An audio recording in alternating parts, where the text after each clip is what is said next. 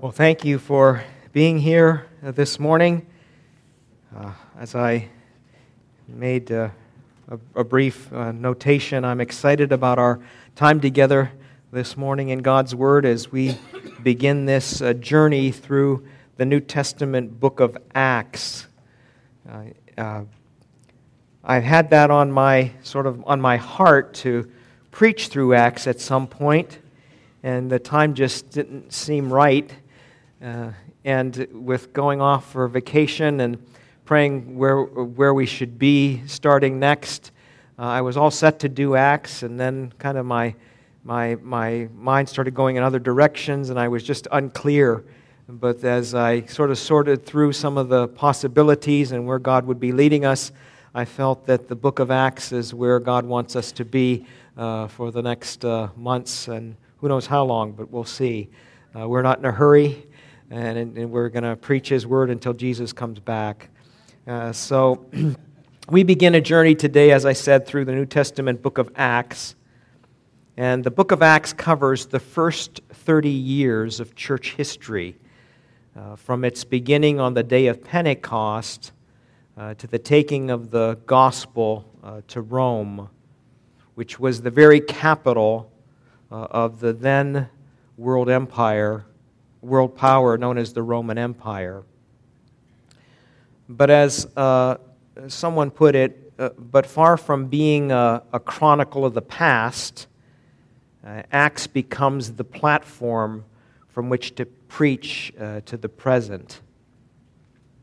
God saw fit to put this book in His Word so that believers in Jesus in all eras might know how to present Jesus Christ to the world in the power and in the authority of the Holy Spirit.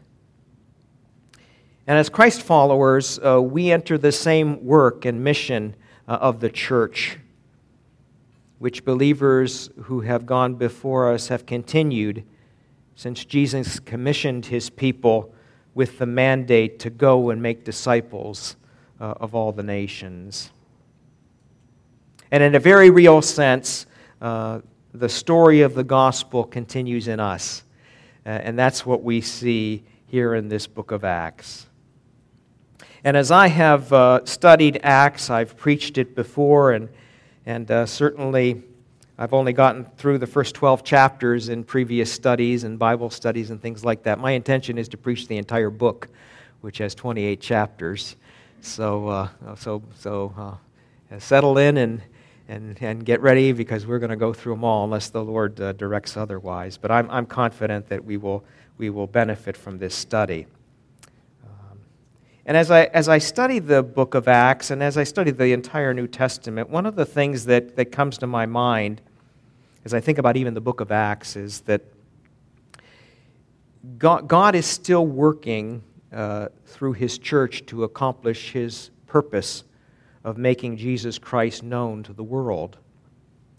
And can it be that the reason that the church, particularly in our own country and the Christian today, lacks effectiveness in seeing people come to Christ is that we have overlooked or even ignored what God is saying in His Word, specifically in the book of Acts to His church?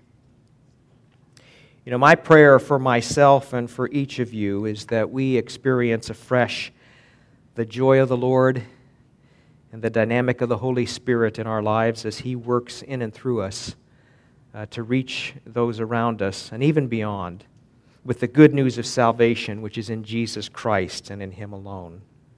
So let's begin this morning first just with a word of prayer as we commit this study to the Lord, and then we're going to take a look at the book of Acts as a whole together as we are together this morning. So let's pray.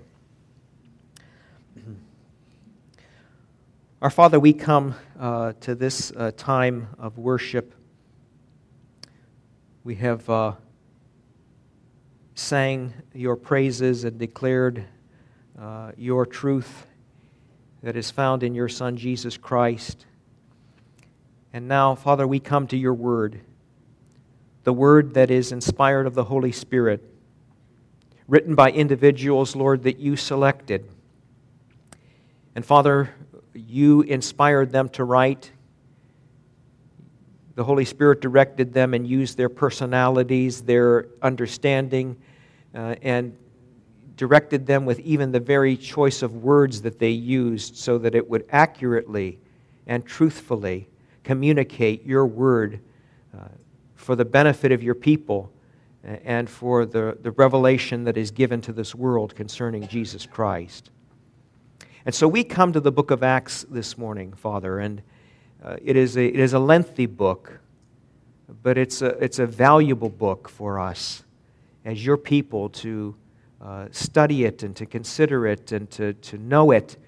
But more than that, Father, to apply it and live it out and to enter in to what you are doing through your church even in this day and will continue to do until Jesus comes. And so it is our prayer, Father, that you will challenge us, that you will speak to us, that you will instruct us, that you will encourage us, and that we might live in greater measure as fully devoted followers of Jesus Christ. And Father, for what you are doing already in our midst and through us, we give you thanks and praise, and for what you will do, we praise you and thank you in Jesus' name. Amen. Amen. I'd like for us this morning to look at some broad observations about the book of Acts. And pardon the fact that I'm reading some of these things. I'm trying to condense down my thoughts so that I can make sure I cover everything I want to cover. I've looked at so many different commentaries and other resources to help me in just sort of an overview of Acts that there's more than I could ever share in one message. But we're going to confine this introductory message to just one. But let me begin by saying just as some broad observations. Luke wrote the book of Acts as a companion or as the second volume to the Gospel of Luke. In the Gospel of Luke, it accurately details the life and mission of the Lord Jesus Christ. In Acts, Luke is providing evidence that Jesus and his presence and ministry continues through his followers or the church. His purpose, in part, was to reassure Theophilus of the truth and the reality of salvation that comes through Jesus Christ. And the spreading of the gospel with its reception by multitudes of Gentiles revealed that the good news is for every person from Jerusalem to the very ends of the earth. So here are some broad observations about the book of Acts as a whole. Number one, Acts demonstrates that the good news of salvation through faith in Jesus Christ is for everyone. The message of the gospel is for everyone. You see Jews and Greeks and Romans, rich and poor, educated and uneducated, those who were free individuals, those who were in a position of being slaves, both the young and the old, both male and female, the most religious and the most rank atheist were all to hear the gospel and the good news of Jesus Christ. Secondly, Acts presents the church actively sharing the gospel with both words and with actions. It's not an either-or, it's both. And they did that in such great concert with one another that it was effective in presenting Jesus Christ to the world that needed to hear the message.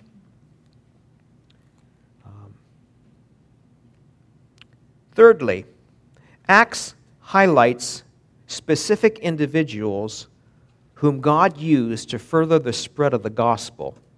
The book of Acts, even though it's called the Acts of the Apostles, surprisingly doesn't tell us about all 12 of the apostles. We're going to see a little bit about that here in a moment. But Luke was selective in what he shared. After all, if you're writing a history of 30 years, are you going to be able to sort of condense it down into about 28 chapters, or what became 28 chapters? That's a lot of material to cover and a lot of ground to cover. So he is very selective in what he writes and what he presents. And in some cases, he's even giving us a summary of things that were happening and not giving us every detail that was happening. But God put in His Word everything we need to know. Whether that's true of the book of Acts or the book of Revelation or what He put in Genesis about the beginnings of all things, which is God Himself, He told us what we need to know. And beyond that, maybe He'll reveal it to us in the future, maybe He won't. But we have all that we need in the Word of God. The Word of God is sufficient in and of itself to teach us all things that pertain to life and godliness and what it means to be a Christ follower in this day.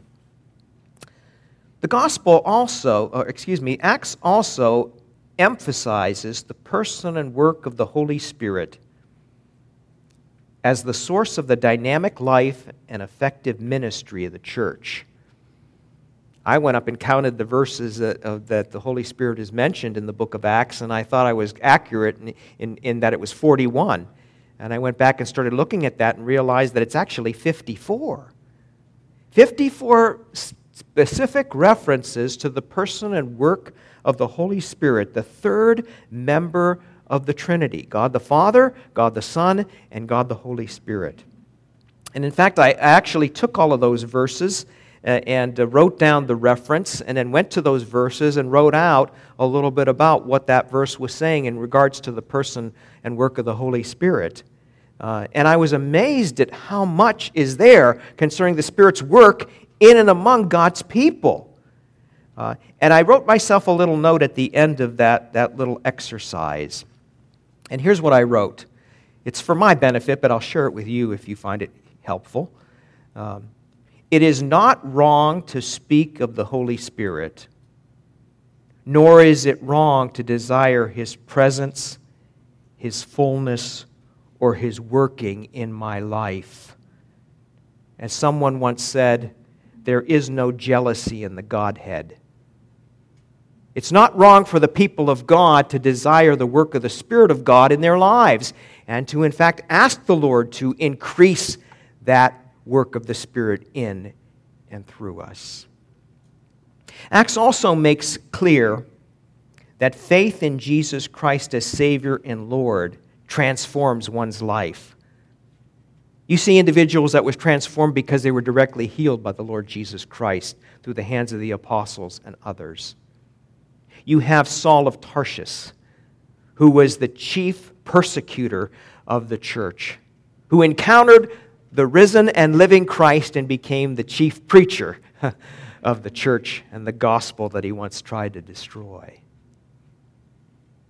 You have Acts 19, which records an interesting encounter where individuals came together and actually burned their books that were related to magic arts and the dark side of things in life because they had been so transformed by the message of Jesus Christ. You know, Acts also illustrates how believers respond in a culture that is hostile to Christ and His followers. One of the things that I find interesting is that the Christians didn't band together and start protesting Rome. They came together and prayed. And they didn't pray that necessarily things would change to better their circumstances, though I don't think it's wrong to pray that. But you know what they prayed?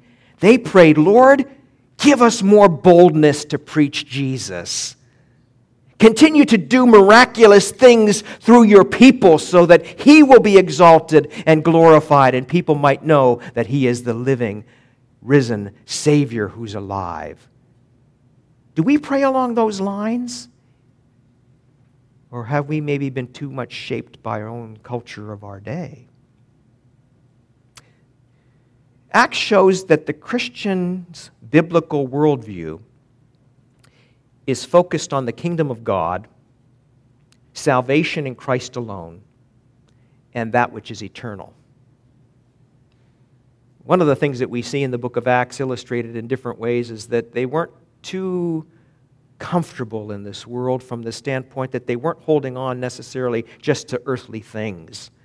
They were willing to actually, in fact, give up some of those earthly things if it would benefit the furtherance of the gospel of Jesus Christ and be a blessing in the lives of others.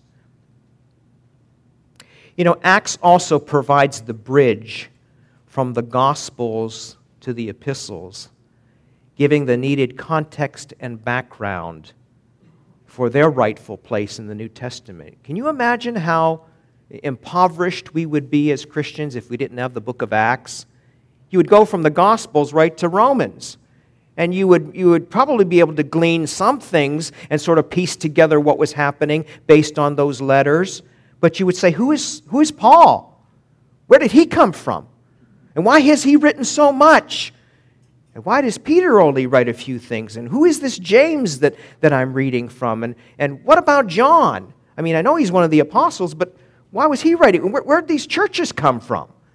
We need the book of Acts because it is the bridge that sort of fills in our understanding of how we go from the life of Christ and His death, burial, resurrection, and ascension to now, how do Christians live based on the Word of God? And the Word of God encompasses those epistles as well as the book of Acts and all of the Word of God that we have given to us. And Acts, finally, and I'm sure there are other points that you can add to this list, but in my list, Acts exalts Jesus Christ, who alone is worthy of worship, praise, faith, and the total devotion of one's earthly life and eternal soul. You know, in fact, the book of Acts gives us a lot to consider. Way back, I say way back, it was back in, I think, 2016 or 17, one of the times that we were together on Wednesday nights, we did a study, themes from the book of Acts. And I pulled out that list here. And here's some of the themes that you have in the book of Acts. The kingdom of God, the resurrection of Jesus Christ, the Lord Jesus Christ Himself, why He came into this world and the salvation He offers, prayer, the Holy Spirit, the good news being proclaimed, the church, the providence of God, miracles, and the conversions of so many individuals. And there's a lot of verses that are connected with every single one of those topics and then some in the book of Acts. So there's certainly enough here that you and I can learn from as we study the book of Acts together. So my next point is this: what is the value of a prayerful study and faithful application of the book of Acts? Why is it valuable? Why is it worthy of our study, and why should we seek to apply it in the power of the Holy Spirit? Well, there's four things that I see. Number one, the book of Acts is history. The book of Acts is history. But it's living history. It's living history. I'll explain that in a moment. As I mentioned before, Acts accurately records the gospel spread from Jerusalem to Rome. In fact, turn to Acts chapter 1 and look at verse 8 with me for a moment.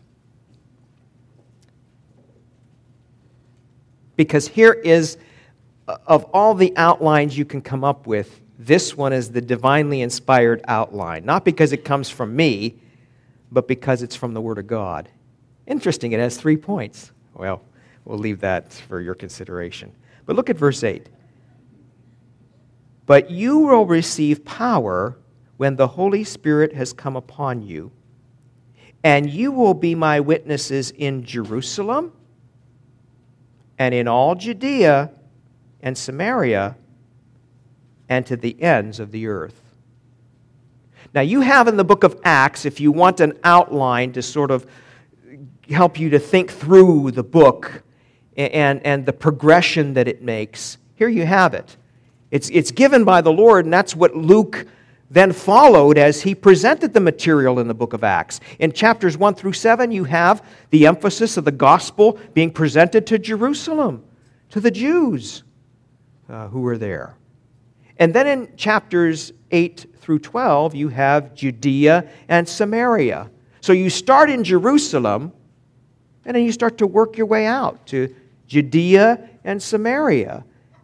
And while those are pretty much Jewish areas, you're starting to now get into sort of the areas with the Samaritans that were a mixed breed, if you want to call it that, of Jewish and other blood.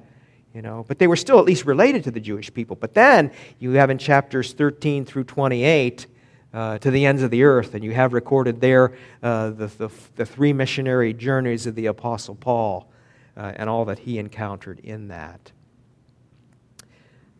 Now, it's kind of interesting that this moving outward of the gospel is in connection with the ministry of the Holy Spirit in chapter 1 and verse 8. Without the empowerment of the Holy Spirit, you and I and any congregation will be ineffective in being a witness for Jesus Christ wherever we are. We need God's work in and through us. Another way of understanding this same idea of moving outward is seen in that in chapters 1 through 7, you have the church established. You have the church established. It's founded on the person and work of Jesus Christ, and you see that in those first 7 chapters. As the apostles are part of that foundation in preaching the good news concerning Jesus Christ and His death, burial, and resurrection. In chapters 8 through 12, you have the church expanding. The church expanding. It doesn't just stay static or even stagnant. It's moving outward. It's growing. And then you have, thirdly, the church extends. So it's not only established in one location, but then it's expanding, and then it's extending out to the very ends of the earth. It's founded on the risen Christ. It includes, as it expands, those who are marginalized or pushed to the side, and that it extends to every person and every place on earth. Isn't that a great way to think about that? And think about your life as a Christ follower, about how God wants to use you right where you are to be a witness for you. He's not asking you primarily, first and foremost, to go somewhere else. He wants you to start where you are.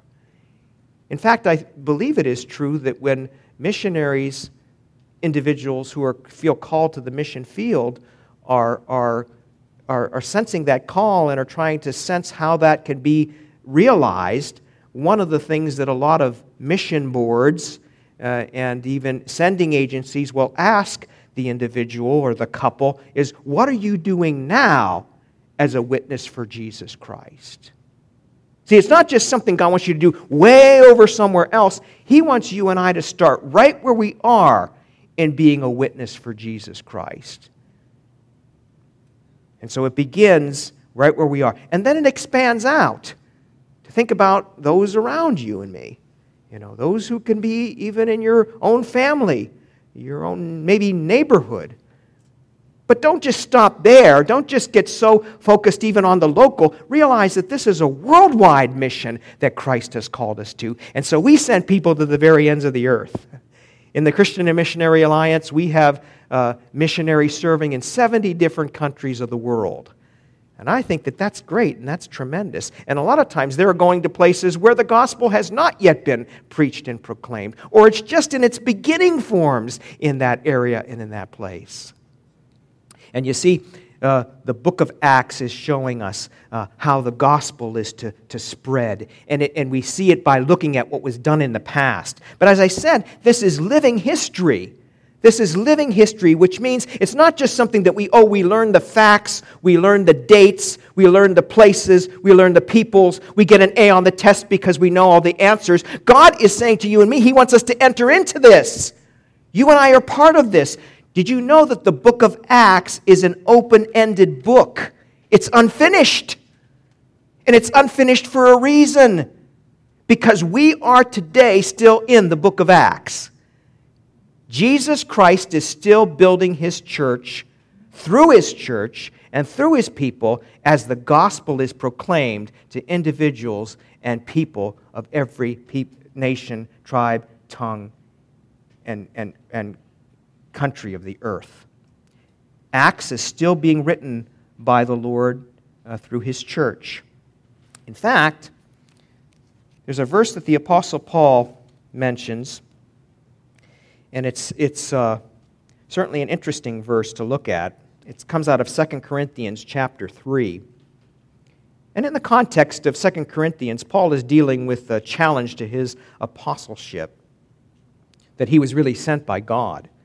And so one of the ways that they affirmed the apostles back in those days, or at least showed their credentials, was that they had letters of recommendation, if you want to call it that they are legitimate, they're really God-sent. And notice verse 1 of 2 Corinthians chapter 3.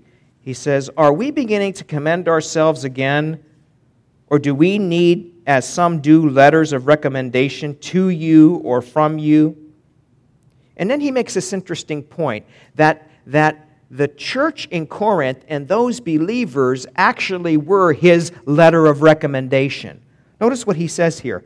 "You yourselves are our letter of recommendation, written on our hearts, to be known and read by all." You as a believer in Jesus Christ, your life is a letter that's being written by God as you depend upon Him. That it can be read by all. Your life can be read. And notice this, he says, "And you show that you are a letter from Christ delivered by us, not written with ink, but with the Spirit of the living God, not on tablets of stone, but on tablets of the human heart." And God is writing your life and your story into His story. And isn't it interesting, we talk about Acts as history. Someone has said history is really His story. It's all about Jesus Christ. And it is living history because the church is still part of what God is doing in the book of Acts. And you and I get to be part of history being written by God. You know, everybody wants to be part of something that's monumental, something that's historic.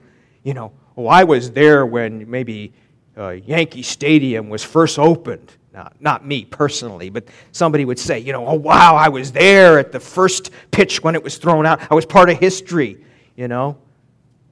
Well, lo and behold, you and I are part of living history, God's living history that He's writing. And you get to be part of something that is the most monumental task that's ever been undertaken. And that is to be part of the good news of Jesus Christ and telling others that good news. So it's history. Secondly, the book of Acts is valuable not only because it's living history, but it's also a pattern. The book of Acts is illustrating the life and work of the church. We see in the book of Acts the focus and the emphasis of the church is on the Word of God, that it was proclaimed, that it was taught, that it was believed, that it was put into practice. We also see the emphasis put on prayer, that it was not just something that they did as a routine or a rote, but it was their living relationship with God and their communion with God as the people of God. Prayer was important and really directed what they actually did and did not do because they were waiting on God in prayer. You have the Holy Spirit who is active and making His presence known in supernatural ways through the people. By the way, did you know that the church is supernatural? It's not just an organization.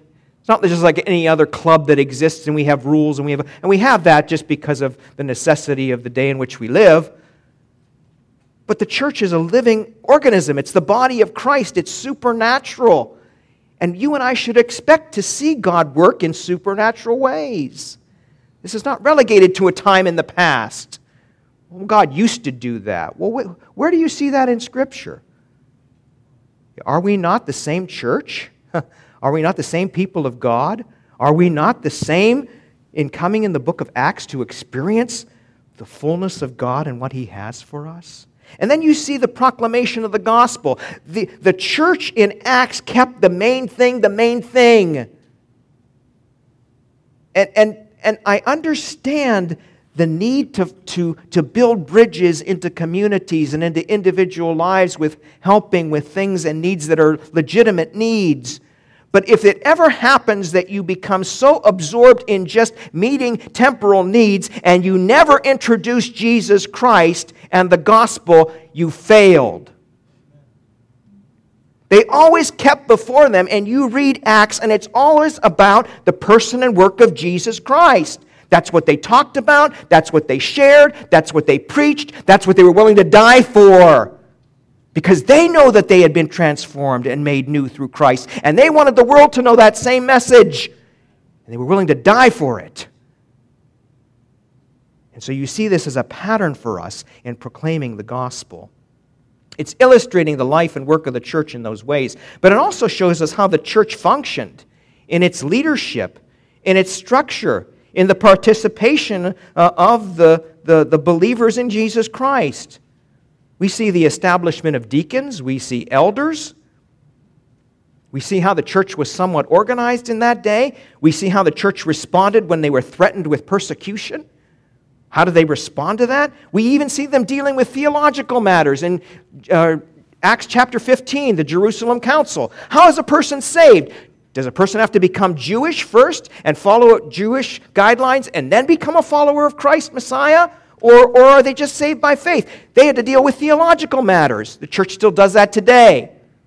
The only thing is we've splintered off into 10,000 other different areas, and we can't agree on anything sometimes with certain things. But on the absolute foundational truth of how is a person saved, they said this is it. It's faith in Jesus Christ and in His finished work on the cross, His resurrection again the third day, and nothing else. It's by faith alone. And if you're not convinced by the book of Acts, read Romans. You'll be totally convinced of that. And if that doesn't help you, read Galatians. That'll help convince you as well. And if you're still not convinced, come into my office and I'll have some counseling with you.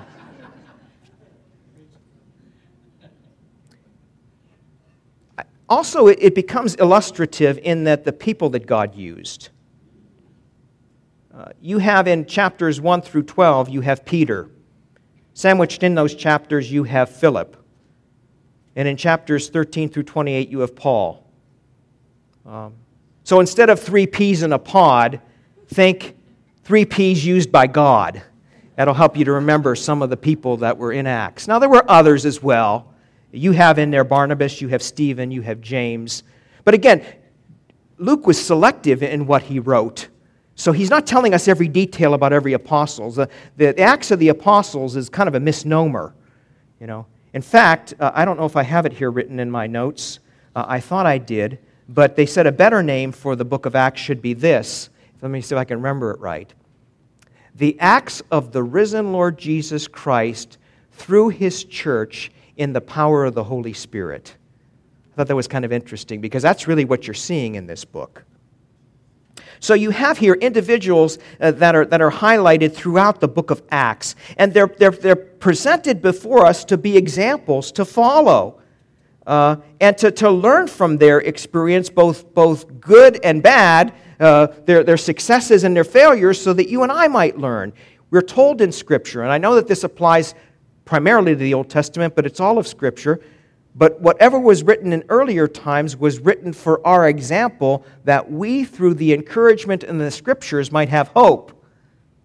See, we can look at the individuals that God used and see what God did in their lives. Maybe that's why God raised up in part the Apostle Paul, not only to preach the gospel, but to be an example, to be a living illustration. That's why he could say in his walk with God, and I don't know that I can say this yet, be imitators of me even as I am of Jesus Christ. How many of us are at that place where we can say that confidently before the Lord? Paul could, and in fact he did. So it's living history. It's a pattern. But it's also apologetic. It's apologetic, and let me explain. In the book of Acts, Luke is defending the Christian's purpose and worldview. The Christian's purpose and worldview. One of the things that he shows through Acts, woven into the fabric of his narrative, is that the Christian is not a threat to Rome or their right to rule. Think about that. They are not subversives. Their goal is not to somehow bring in some kind of political reform or to overthrow the powers that be so that they can establish themselves as the authority. They're not emphasizing that. In fact, you see through Acts how every time the Christian is presented, particularly in relationship to the Romans or even the Jewish leadership, that there was always respect. There was always a desire to follow the law. It was always a desire to do things right in the eyes of those who were in authority and power. They weren't protesting. They weren't getting out their placards and saying, "This is my right." The only time they used their right was to make sure that they were judged correctly. And the Apostle Paul even said at one point, if I've done something worthy of death or imprisonment, I'm willing to take my sentence. But my life is not to be a protest to something else. It's to reflect the Lord Jesus Christ. And if that brings me into trouble with the powers that be, so be it. We see that illustrated in the life of the Apostle Paul. In fact, we see that in this, the Christians were only obeying God's call and the commission on them to follow and proclaim Christ. And the same is true of us. That's the ultimate call that we are to answer. That's the ultimate commission that you and I are to fulfill.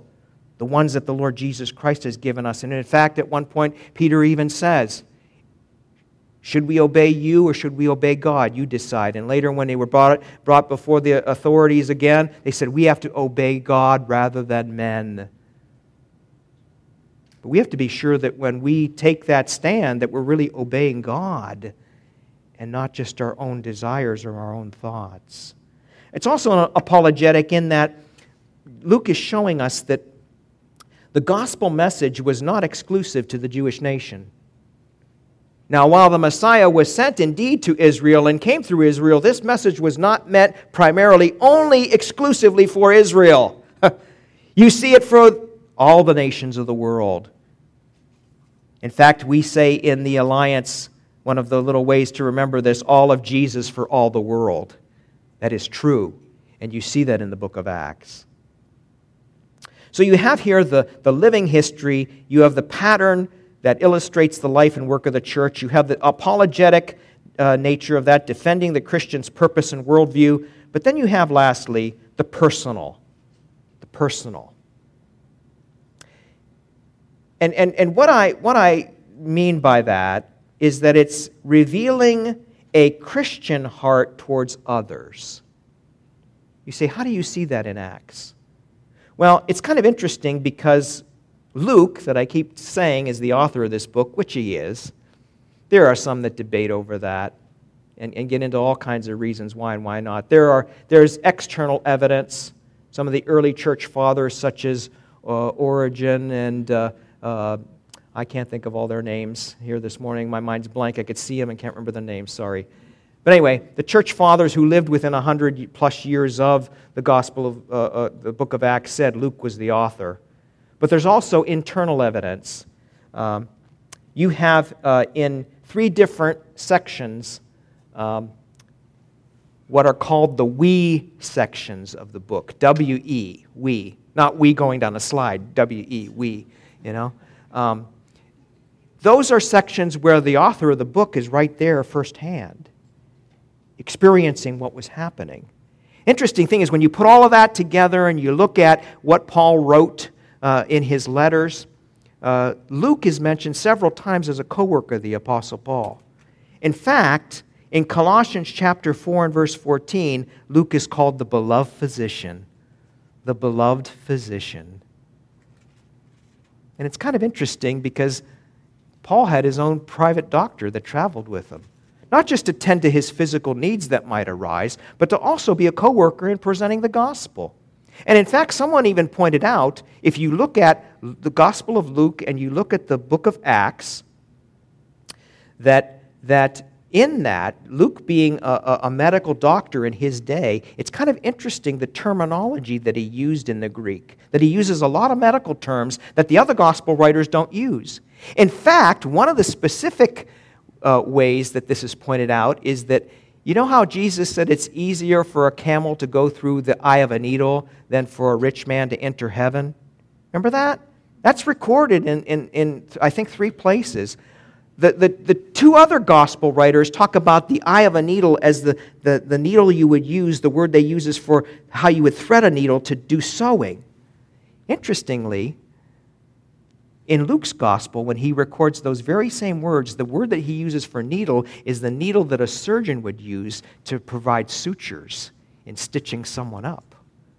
Just little things like that. And even in the book of Acts and in the Gospel of Luke, the ways that he describes the maladies that people had and the diseases and how even when they were healed, he's very specific and accurate as to even how the healing was happening in their bodies, that their ankle bones were strengthened.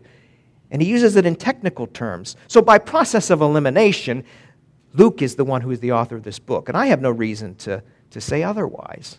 And I don't think it matters anyway. It's the inspired Word of God. Are you going to believe it and apply it and live it? Or are you going to sit there and debate who wrote the book? Well, I think it's settled. Luke wrote it, so that's what I'm going to say. Yeah. But Luke was a co-worker of Paul. Here's the personal thing. Luke was loyal, and he was present with Paul to the very end. He was a faithful co-worker in the ministry of the gospel. And you can see that relationship throughout Acts and even through some of the letters of the Apostle Paul. But here's even a greater thing. And this really struck me. Both the Gospel of Luke, and we'll talk about this next time when we actually get into the text, both the Gospel of Luke and the book of Acts was dedicated to a person by the name of Theophilus. Theophilus.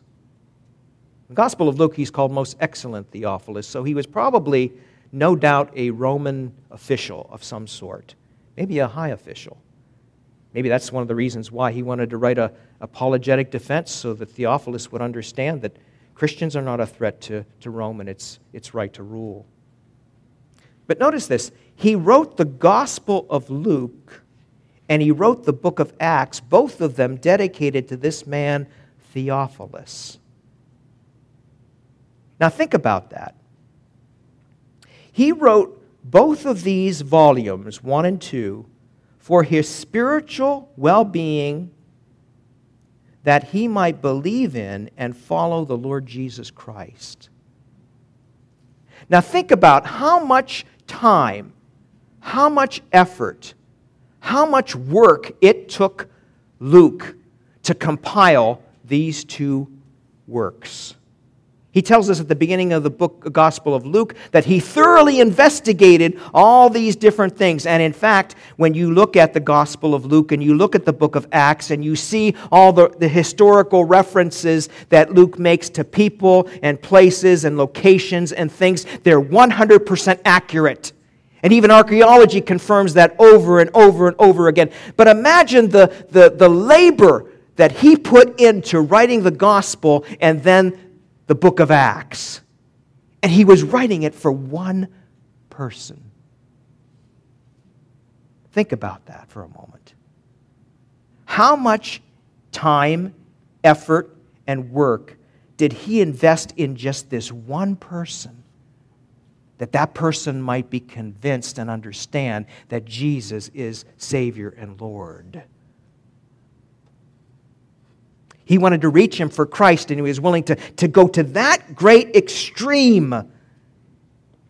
And by the way, when you look at the Gospel of Luke and the book of Acts, these 2 together comprise 27.5% of the New Testament.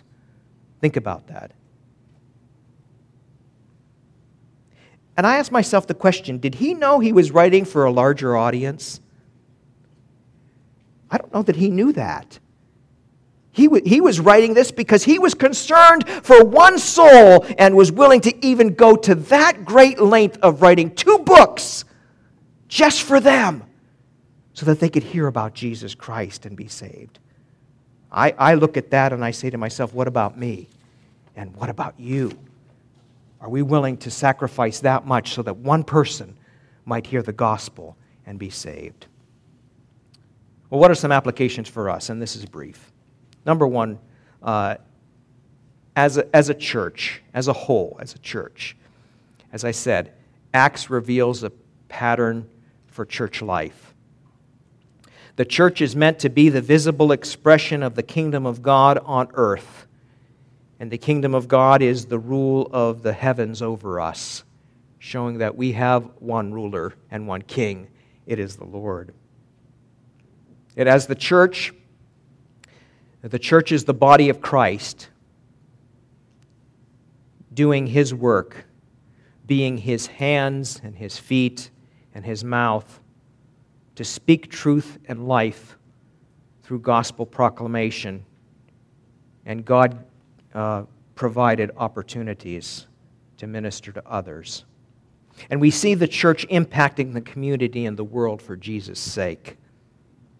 See, Acts is the pattern for the church ministry and for missions. That's why it's important, and that's how we need to apply it as a church as a whole. But what about as an individual Christian? God includes me and He includes you. He includes every believer in this work because we have a part to fulfill in knowing Christ and in making Him known. Now, you may not be on the front lines of that, and God may not, or He may call you to take the gospel to another place. Nathaniel just finished a book report on the missionary to India, William Carey. And William Carey was willing in that time, 1800, to take the gospel to India. You know, by the way, did you know India is having a very surge with COVID and a lot of people are dying? We need to pray for the people of India. Anyway, Carey was so convinced that God was calling him there. When he went to the mission boards to ask for help, at first they didn't want to listen to him. Now these were believing people. And one response to him was, if God wants to save the people of India, He'll do it. You don't need to go there. But he went.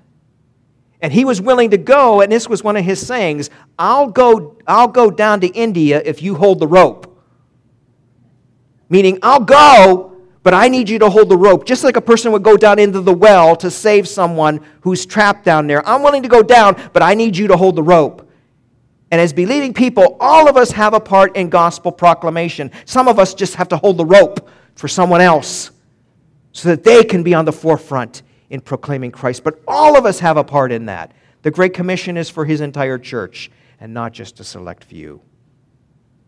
And the book of Acts is a pattern for the church, for its ministry, and for missions. And it's meant to challenge us that God would use us in our Jerusalem, our Judea, our Samaria, and to the very ends of the earth. And it's an admonition, finally. It's an admonition. It's an admonition to proclaim Christ always and everywhere, because the story of the gospel continues in us. Let's pray. Let's pray.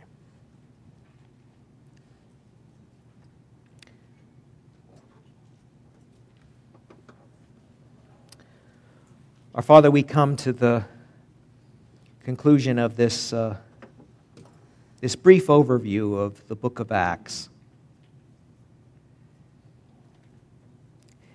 And Lord, I pray for myself and for this congregation, for those who are in the hearing of this word, that we, O Lord, would come to a place that we would not only know the book of Acts, but that we would begin in greater measure to live out the book of Acts. As someone once said, live in this book until you're living out this book. I pray, Lord, that would be true of myself and for your believing people.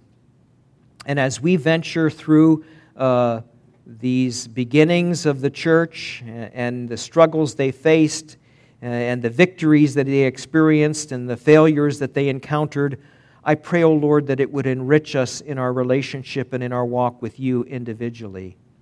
That we might realize and recognize afresh that, Lord, you are using our lives in making Jesus Christ known. And I pray, Father, that it would ignite within us a greater passion to know Jesus and to make him known. And that, Lord, you would be pleased to use your church to reach those around us in our immediate context, those who are further out, and even, Lord, to continue to do that to the very ends of the earth. However that might look in the coming days, O God, would you increase our effectiveness in living for Jesus Christ in these days? And may it be the result, Lord, of our not only understanding your word and knowing your word, but in the power and in the authority of the Holy Spirit, living it out in our lives to the praise and glory and honor of your Son, Jesus. For it's in his name that we would ask these things, and to that end commit ourselves to you. In Jesus' name we pray. Amen. Let's stand.